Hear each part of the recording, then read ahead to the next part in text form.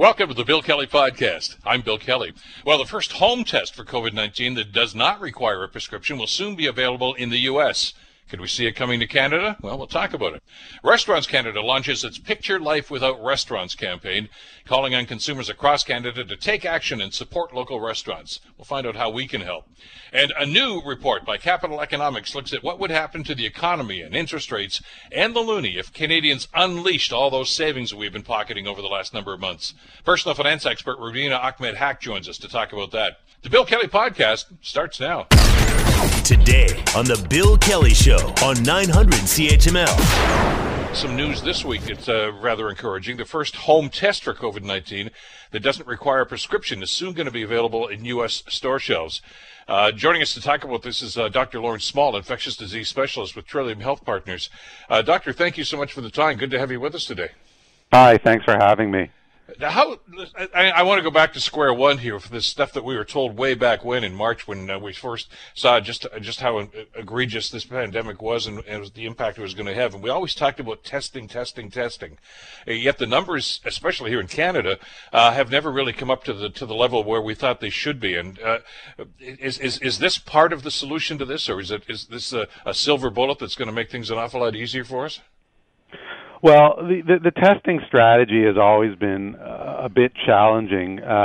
We have relied predominantly on the gold standard test, which is the lab-based PCR test throughout the pandemic, that does require a pretty significant infrastructure and a lot of planning, and it has to be lab-based, and you also need to get the people in to actually get tested, and putting all that together, you do have some gridlock there where you're not going to be getting the huge numbers that you need to really make all the difference. I mean, from a community perspective and from a hospital perspective, it works for our purposes, but it's just becoming more and more challenging to get the people that need to be tested. And there's a lot of people with mild symptoms out there or no symptoms at all that probably just aren't going to get tested no matter what you do. Well, and we've seen evidence of that, and I understand you can't necessarily compare what's going on in the States with what's going on here, but we saw long lineups, sometimes a mile long, people in cars waiting to get their tests, and I know a lot of people I talked to said, there's no way I'm doing that. I don't have that much time to be able to do that, but you have to balance that against what I think is a very legitimate concern about, what happens if I am positive? What should I do? Should I stay home? Should I go to work? What does positive mean? And as you mentioned, you could be asymptomatic and not even know it. So there's still, I think, a validity to say that we need to get testing. But you're right, the methodology and trying to do it in mass numbers like this was maybe one of the biggest challenges we faced this year. Yeah, and the new tests are, it's good that we have this technology and it does provide us some hope and some options for us. But when we look at these tests, and there's a few different types of these tests, but when we look at these tests, you have to look at what setting they're best to be used in. And so when you look at what we call the antigen tests, these are the rapid tests, kind of like similar to a pregnancy test. Mm-hmm. Those are not really geared for picking up positive people who don't have very significant symptoms and picking them up in a high prevalence setting. So as the prevalence in the community goes up, you're going to be faced with more and more false negatives with these tests, and that's the nuance that isn't really picked up with the numbers that we see when there are press releases and when these things get approved. But when you really do a deep dive into the numbers, you realize that in settings like ours, where we actually are a fairly high prevalence setting for this, it actually doesn't make that much sense to be using it because of the false negative possibility. Where it does make sense to use it in areas where there's actually low prevalence, and you're just trying to be reassured that you don't have a problem. But once you already have the problem, and you're reaching areas where 5% or 10% positivity in testing, it can become a little bit problematic there. Something even maybe more elementary that I wanted to get your opinion on, if I could, Doctor. The fact that these are home testing basically means that it's up to the individual as to how they do the test, how efficient it is, and that could give false negatives or false positives if it's not done properly, following the instructions. Somebody who may say, "Well, I'm not going to stick it all the way up my nose. That's going to hurt. I'll just do this. I'm sure I'll get a good reading." So the concern here, I guess, is can this give us a false sense of security that no, it was negative, but maybe it's because you didn't apply the test properly? Yeah, absolutely. For anybody who has actually had the nasal swab, it's not a pleasant experience, and it's happened, and it's been done right. If you're administrating it yourself, I don't know if you could actually do it to the extent where you are going to get that proper sample. In the tests that are available that don't require that same type of sample, like there's one out there that's again it's one of the antigen tests, which is kind of referred to as the lollipop test, where it's you suck on the equivalent of a lollipop and it tests your saliva. Where that's being tested, but the results of that haven't been shown to be great. When we look at the gold standard, which is the nasopharyngeal swab, the deep nasopharyngeal swab, that really is not an easy thing to do, and people need training to do it properly. And they tell us this is a different methodology too. The test that's being released here, the Illum, it's an Australian company, if I understand correctly. That they're actually scanning for proteins, which is a somewhat different situation like that. Does the fact that it's a different technique alter the numbers at all, as opposed to the ones, as you mentioned, I hate to use the word traditional swabs, but the ones that we've been using since we started testing? Yeah, so the traditional swabs are what we call PCR tests, and they pick up the genetic material from the virus, and there's a rapid one like that, which is called the ID Now from Abbott, which works in a similar way. It detects the genetic material, and it's a rapid one, but unfortunately that one does require a machine, and it can only do one at a time. So it's really, for home use, it's not really going to work. It's great for the hospital, where you need to know one person right now if they are positive, or in like a rural setting where you don't have that many people, but you need them to get tested. Then the other tests are what we refer to as the antigen tests, and those pick up proteins, like you said, and the Illum is one of those. While those work and they do pick up the proteins, they're certainly not as good and not as sensitive as the traditional PCR test that we use in the hospital. But like I said before, each of these can have its place, but it does require proper testing and validation to actually see where it would be used best. How would you acquire that validation? Let's assume I buy one of these tests. It's about $30 apparently, and I test positive. What's my next step? Do I call my family doctor? Do I say, "Hey, I got a positive test here. Can I come in? Should I come in?" What happens next?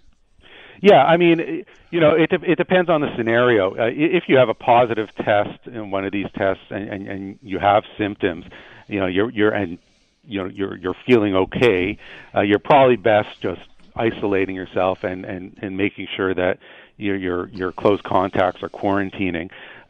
Obviously, if you're unwell, then you need to come into hospital. But if you're unsure, like let's say you have minimal symptoms or no symptoms, and you have one of these positive tests, you're probably still going to have to seek out the traditional testing to know if in fact that is a true positive. But I think the riskier part of it is actually the false negative piece, because maybe you don't have symptoms or you have minimal symptoms and you get that false negative from one of these rapid antigen tests. and then you feel you have a passport to go out and do anything you like, and you've kind of missed the boat there because you're out there spreading it without having the proper gold standard test. How long does this stay in your system? I mean, we've been told that it's quite possible that quite a few of us probably have maybe even contracted the virus at some point, and were asymptomatic and got over it, maybe just thought it was a sniffle or something like that, and so. We've talked about the fact that people that did have it would build up some sort of antibodies, or does the virus itself stay within it? We don't know a whole lot about this at this point, do we? Yeah, so the virus itself probably doesn't stay for more than 2 weeks, usually 10 days at most. But the signs of the virus having been present can stay for weeks to months. So it's pretty common that people will have been sick and weeks or even months later, for some other reason, they do get the traditional PCR test, which is extremely sensitive and picks up minute amounts of the genetic material. And anybody that's had pneumonia or a bad viral respiratory tract infection knows that you can be coughing for weeks to even months afterwards. And you're coughing up sputum and dead cells, and that genetic material, even though there's no viable virus there, that genetic material from the dead virus can be in those cells, and so the PCR traditional testing can sometimes be picking up that genetic material months afterwards, but it doesn't mean there's live virus there. And usually it's just residual. The antigen test, similarly, you might be able to pick up proteins there. But you bring up a good point about the antibodies. That's a whole different other type of test where we do serology to see if your body does have antibodies. And that would be indicative of having the test, having the infection in the past, but you don't really know the timing. If you've never had symptoms, then you don't really know when that infection actually occurred. And that serology test is generally used in the hospital when people have symptoms and their test keeps coming back negative, and we're not sure if they have COVID. We want to confirm it, and we can use that serology test. But the antibody test on a daily basis for the community doesn't really provide that much information. Where the antibody test really is helpful is in kind of community surveillance and epidemiology and kind of figuring out what proportion of the population at any time had the infection. We should mention, by the way, that we're talking about the availability of these tests. This is in the United States. This is the American Food and Drug Administration that's given the thumbs up for this. Can we assume that Health Canada is assessing this as well? They're probably assessing it. Health Canada tends to be more conservative about these things. These were rolled out in an emergency fashion by the FDA.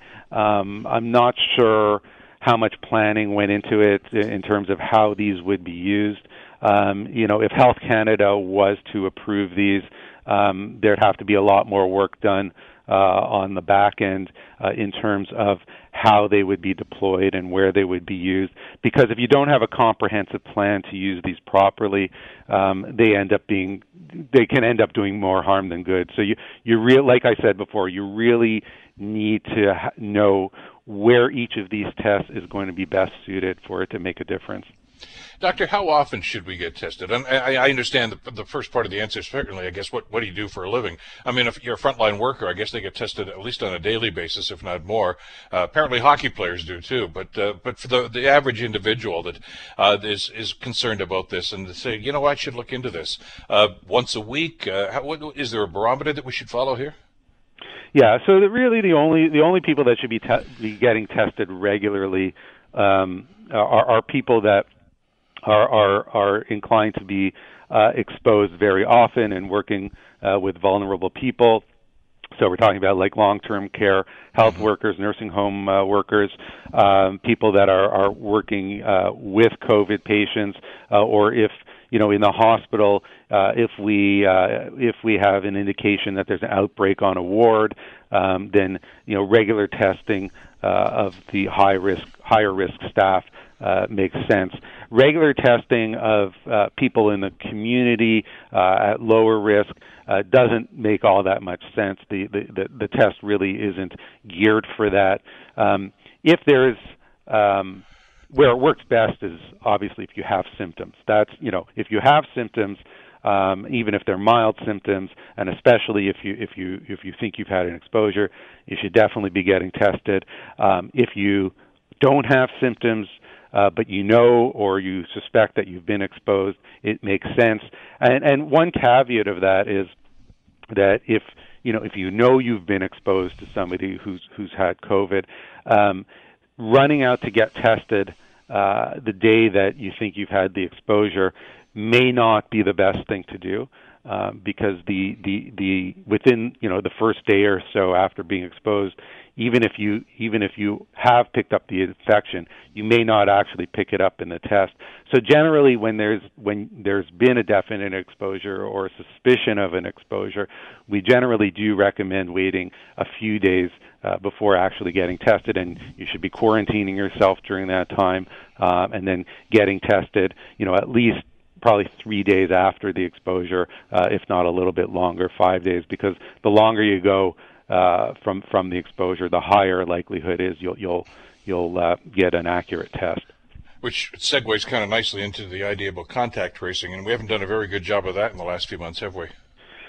So contact tracing has become very challenging, and I can tell you, both in the community as well as in the hospital, we do our own contact tracing when we have staff or there's been exposures in the hospital, and it's just becoming really more challenging in terms of the volume as well as the complexity of actually figuring out where the exposures are coming from.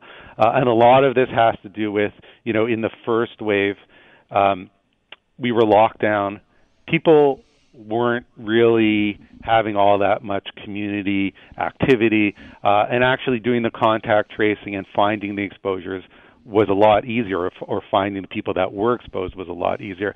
But now even though we're still sometimes saying we're in lockdown, we still really do have much more community activity going on, and there's a lot more movement going on out there, and it becomes such a challenge to actually figure out, what person was exposed by this person, where this person got exposed, and it's just becoming more and more complex. Which is why we have to play defense as much as possible and be cognizant of what's going on. Doctor, great to get your perspective on this. Thanks so much for taking some time for us today. Thank you so much for having me. Take care. Dr. Lorne Small, Infectious Disease Specialist at Trillium Health Partners. The Bill Kelly Show, weekdays from 9 to noon on 900 CHML. I want to talk about an industry that has been hard hit during the pandemic and the shutdown, and with the talk even in the last couple of days now here in Ontario about possibly another shutdown, putting the whole of southern Ontario, as some mayors are suggesting, into a lockdown position for a week, 2 weeks, who knows what it's going to be like. You have to wonder just, about the restaurant industry in itself. The numbers here are staggering about the impact that it has had here. The number of closures, and many of them may not even open again, depending on just how things go with the pandemic, how things go with shutdowns, and how we as consumers respond to that. Cindy Simpson is with a Ontario spokesperson for Restaurants Canada, who the executive vice president of Imago Restaurants. And there's an interesting program that's coming up right now called Picture Life Without Restaurants. It's a campaign calling on consumers to support local restaurants. And we're pleased to welcome Cindy Simpson to the Bill Kelly Show to talk about this. Cindy, good morning. Thanks so much for being with us today. Good morning, Bill, and good morning, Hamilton. And London, we're both with you today, and I've eaten at some of the fine restaurants in both cities over the years, and I'm very concerned about this. I know people in the industry, and they're hurting. I mean, the numbers that I saw here: 10,000 restaurants have already closed across Canada. 50% of them maybe permanently, unless things change dramatically. This is a pretty dire circumstance. Yes, well, 50% is a very scary number, isn't it? Yeah. Restaurants Canada has information that 87% of customers across Canada agree that restaurants are safe, and 92% agree that they are important to the community.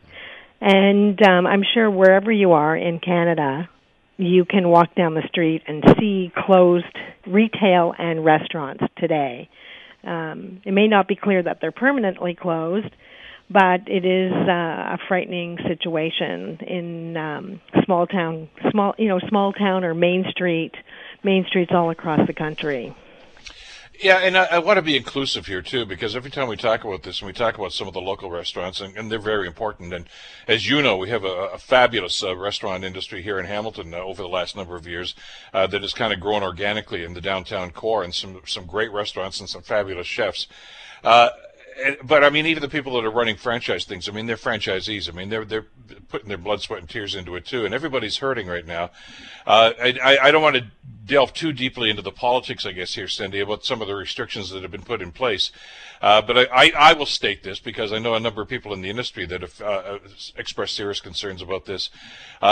There's I think a feeling among some of the restaurateurs I know that maybe this particular industry is being targeted a little more than it should be, with the suggestion that, well, that's where a lot of the spread is coming from. And I don't see, and so far I have not seen any statistical evidence to indicate that's the truth.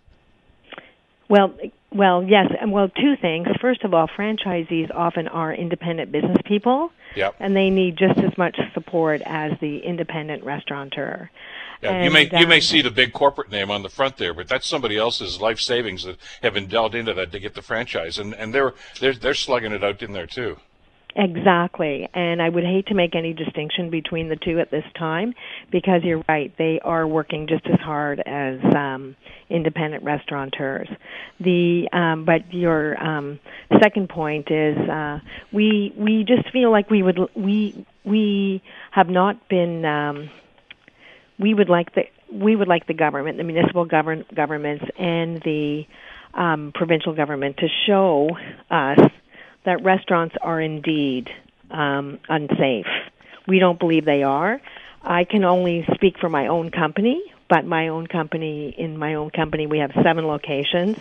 And this year, and we're not at the end of the year, but this year we haven't had one COVID-related case amongst staff or employee or customers. And I think a lot of restaurant people could say that. Well, and again, like I say, my information is anecdotal. You've done a lot more research analytics into this, but I'm sharing the same concern here. And as I say, especially the blanket one, and only 10 people allowed in a particular situation, and that you could have a 3,000 square foot or a 30,000 square foot facility. You're still only allowed 10 people. That doesn't make sense. No sense at all. But those are the rules and the regulations right now, and it's really crippling the industry, isn't it? It is, and that is 10 people allowed in. In Hamilton, I think there's 10 people allowed, but in other jurisdictions, we're a red zone, including the whole GTA, GTA and York County and Peel County are in a gray zone, and that is no one is allowed in the restaurant. So they're surviving on takeout, pickup, delivery services. So, yes. How difficult is that, Cindy? Because this is deja vu all over again. We went through this in the springtime when there was a lockdown, and many of these restaurants had to rely strictly on takeout and delivery services and things of this nature. But let's face it, there's no way that they could be doing the volume of business they would do under quote-unquote normal times. Well, in our situation, we're doing 5% of our sales. With all of the things that I've spoken about. We're selling Christmas baskets. We're doing everything we can. We've opened up a little grocery store area, but our sales are 5%. So without these government subsidies and supports and commitment to these supports for 2021, we will not survive. Our company will not survive. And therein lies the problem. I'm guessing that a lot of people don't even understand the magnitude of this. When we talk about a number like this of 10,000 restaurants that are already closed, and they're going to say, but once we get the vaccinations, things will be and everybody will come back. The restaurant business is tough, even under normal times. It's tough. It's a very competitive business. There's a lot of, it's high overhead. I mean, some of the stuff that you have to pay for, you have absolutely no control over, depending on what's going on in the rest of the world with supply chains and things of this nature. For people to naively think that, look, this is all going to be fine in about a year and everybody will be back to normal and making lots of money and we'll all live happily ever after, that's not really the case. I know a lot of owners are very concerned that they may never open those doors again. Well, that's why we've launched this program, and we want to let people know that restaurants are safe. They will be safe in the future, and because there is a vaccine on the horizon, and really who knows how that's going to play out. But because the vaccine is on the horizon, we want to let people know that in due time, your restaurant, your favorite employee, the people you love to go and see, will be ready for you. Well, and I feel like, yes, it's going to be a long haul, and next year will be difficult. It won't be as difficult as this year, though. And the thing here is that, because we hear about some of the bad actors, whether it's restaurants or some other, commercial establishments, there are some people that thumb their nose at the restrictions and simply say, I'm going to go ahead and do this. But they're few and far between. Yeah, they're few and far. The ones I've seen, and, we try to do what we can, within the resources that we have here, with these restrictions and these restrictions. But, they're masking, the staff are masked, they're taking all the precautions of vis-a-vis, separation, a dining hall that might have had 20 tables now has 5 or 6 tables with social separation that's going on. So, they're working on that. Even the patrons I've seen in most of these places, they're masked. I mean, they take the mask off if they're going to eat or drink, obviously, at their table. But if they get up to go someplace else, go to the washroom or something, they mask. I mean, they're doing all the stuff they're supposed to do and taking all the precautions, which I guess is why, as you said from the research you've done, there doesn't seem to be a case to be made that there's spread going on because of restaurant patrons. No, and that's quite true. The industry is a $93 billion industry, and this year we will probably net out at $48 billion, so half. And we at the beginning of the year had 1.2 million people employed. Now we have, just in my own company, we had 275 employees. Now we only employ 20 people. I mean, this is very sad. What is going to happen to all of these people?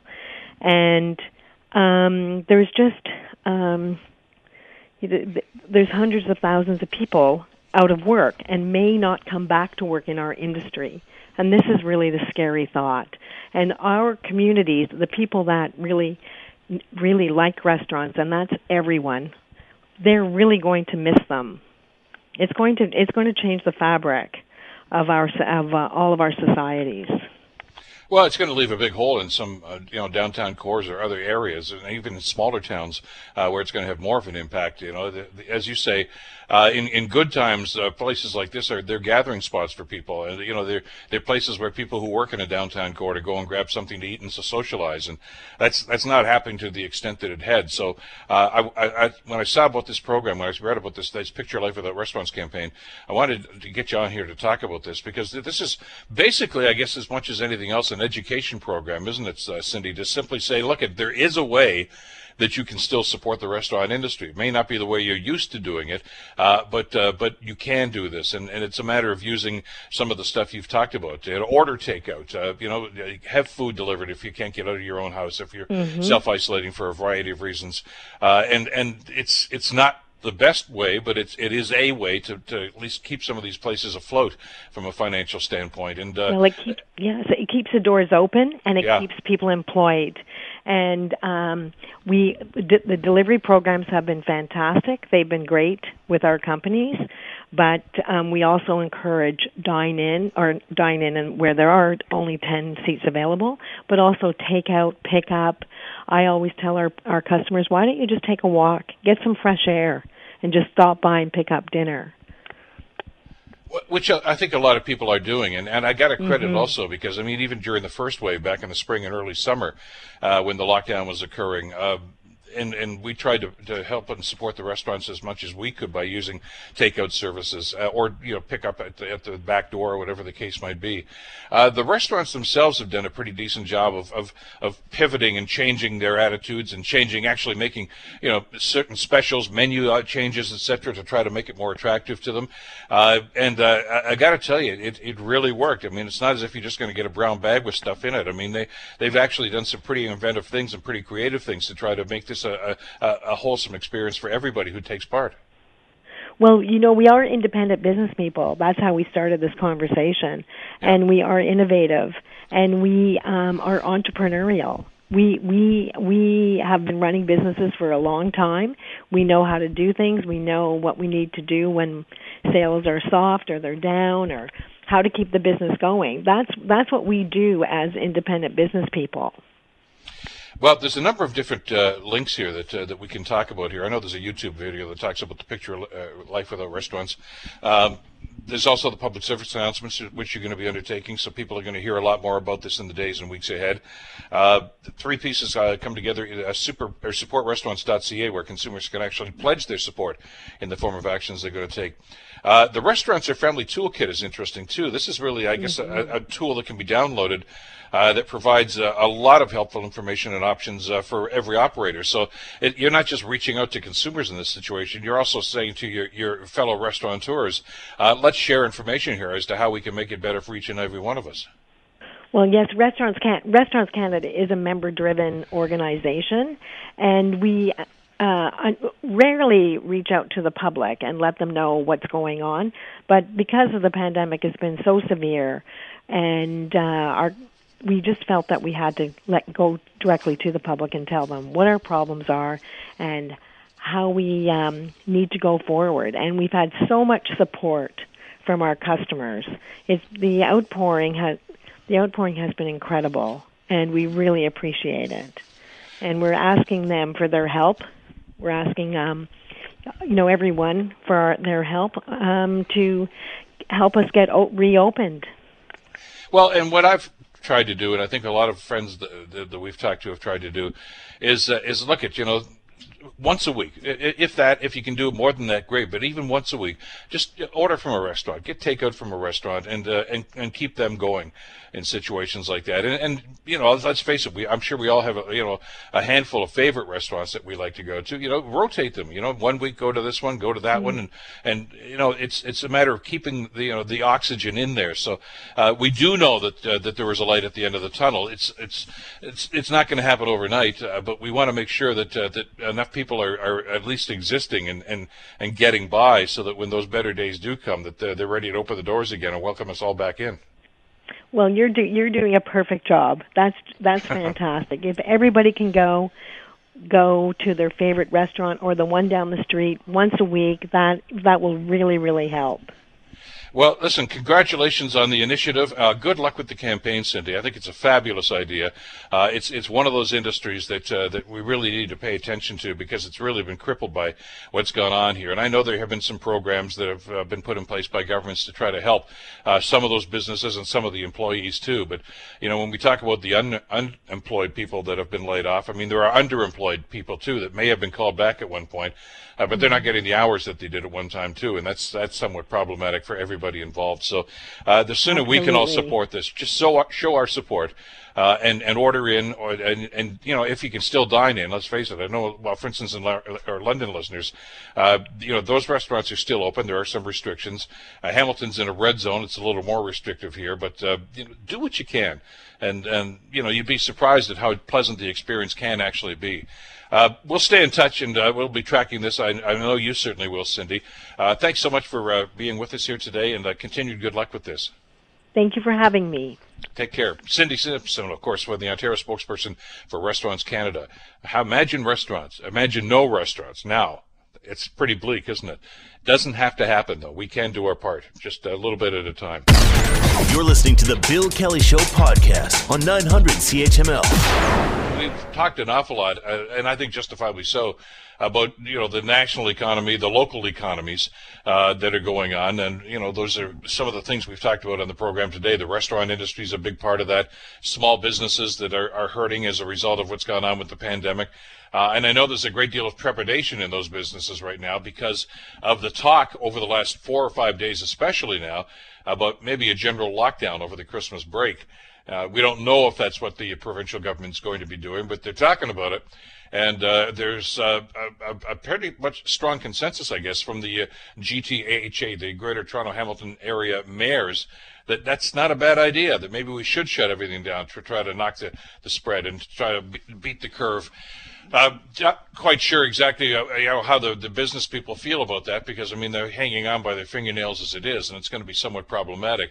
But we're watching what happens at Queen's Park. Of course, there's usually a daily announcement from the Premier or somebody on his staff anyway, in his cabinet. And we're expecting that if there's going to be a change in those designations, that it may probably happen tomorrow. But, that's going to be a real pain for small businesses that are stretching.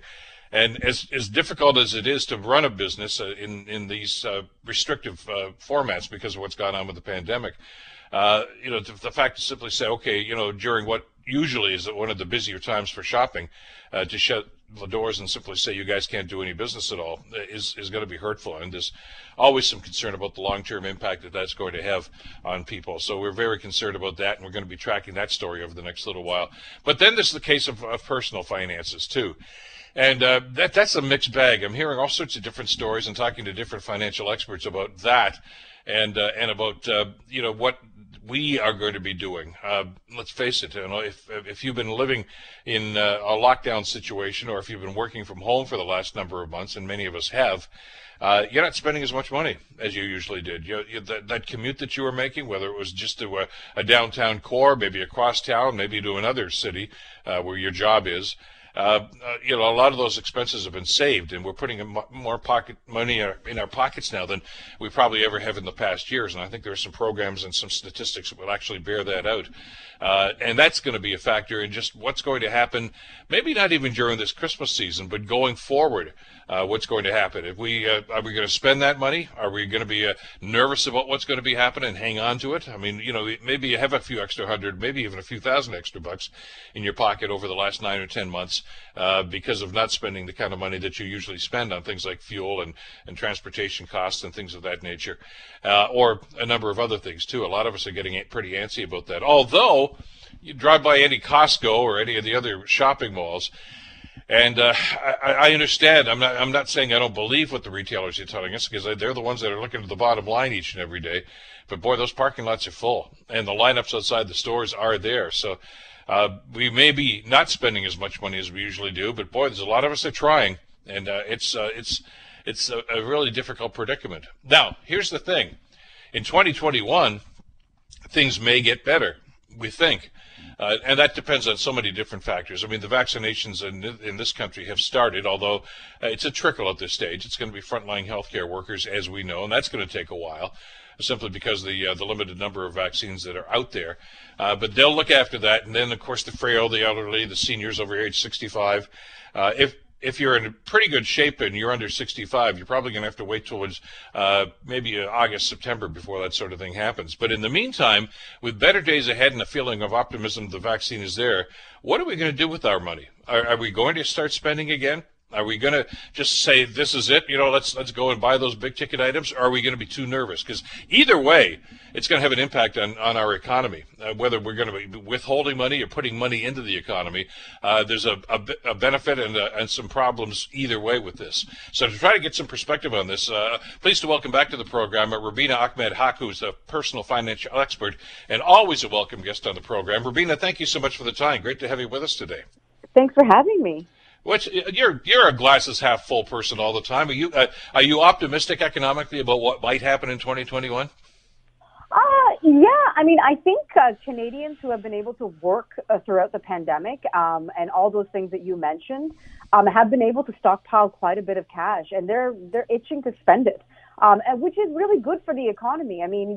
The problem has been is that the middle to upper class have been able to keep their jobs in some some sense, and work from home and continue to build their wealth, whereas the middle to lower class, if you want to call it that way, who maybe work a minimum wage jobs, work in restaurants, hospitality, hotel industry, have not been able to work at all and have been relying on government benefits to get through the last 8-9 months. And normally what happens is, when upper middle class people make money, they go to restaurants and they spend it. And so it flows back into the pockets of those people who maybe make those minimum wage jobs, but then get it, have a lot of, have a bump in salary from people just coming in and dining at restaurants, which has not been happening. So the money that's being saved is really, at the burden of those people who normally would enjoy that extra spending that most people do. And we know the savings rate jumped at 28% in the second quarter of 2020. That was all because of the pandemic. Everything was shut down. There was nothing to do. There was no cost of commuting. And so a lot of people were able to stockpile a lot of cash. So I am optimistic that in 2021 that a lot of people are going to open their wallets and start spending again. Actually, the amount of money that we've got tucked away someplace is actually higher than a lot of the G7 nations. I was kind of surprised by that.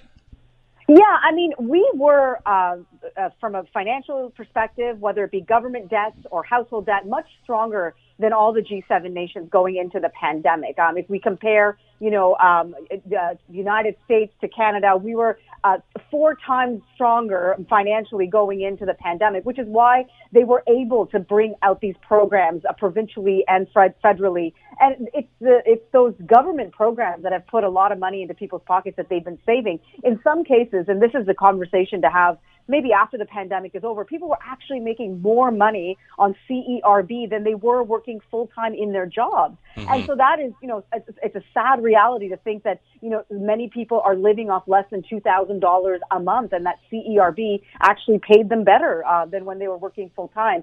So we are in a better situation going forward.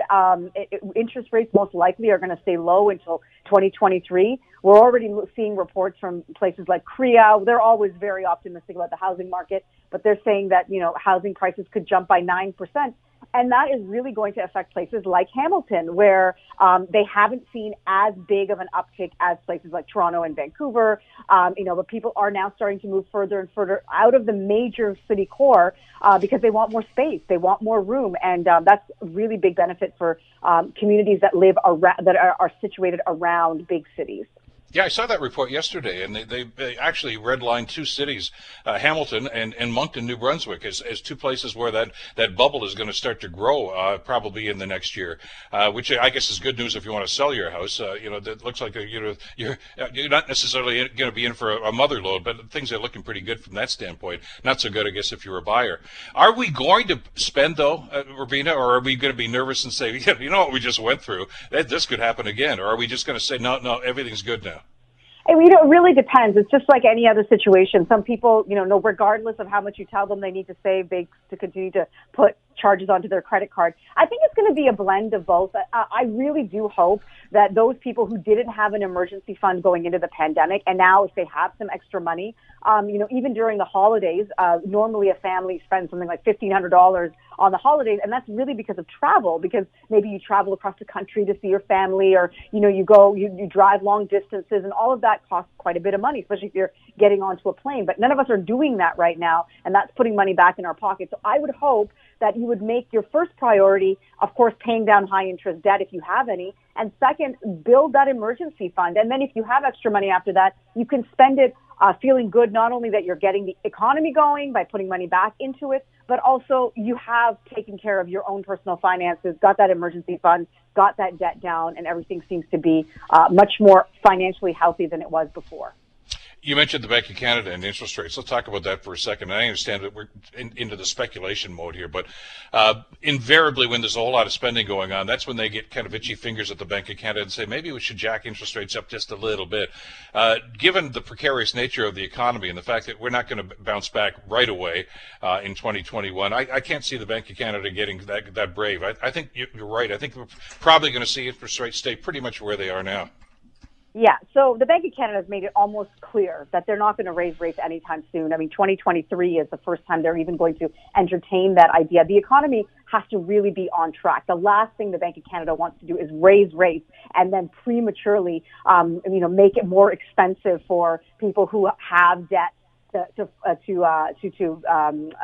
pay those debts down, to service those debts, and also to discourage people from borrowing, because borrowing is, keeps the economy going. You borrow to buy something that helps that company.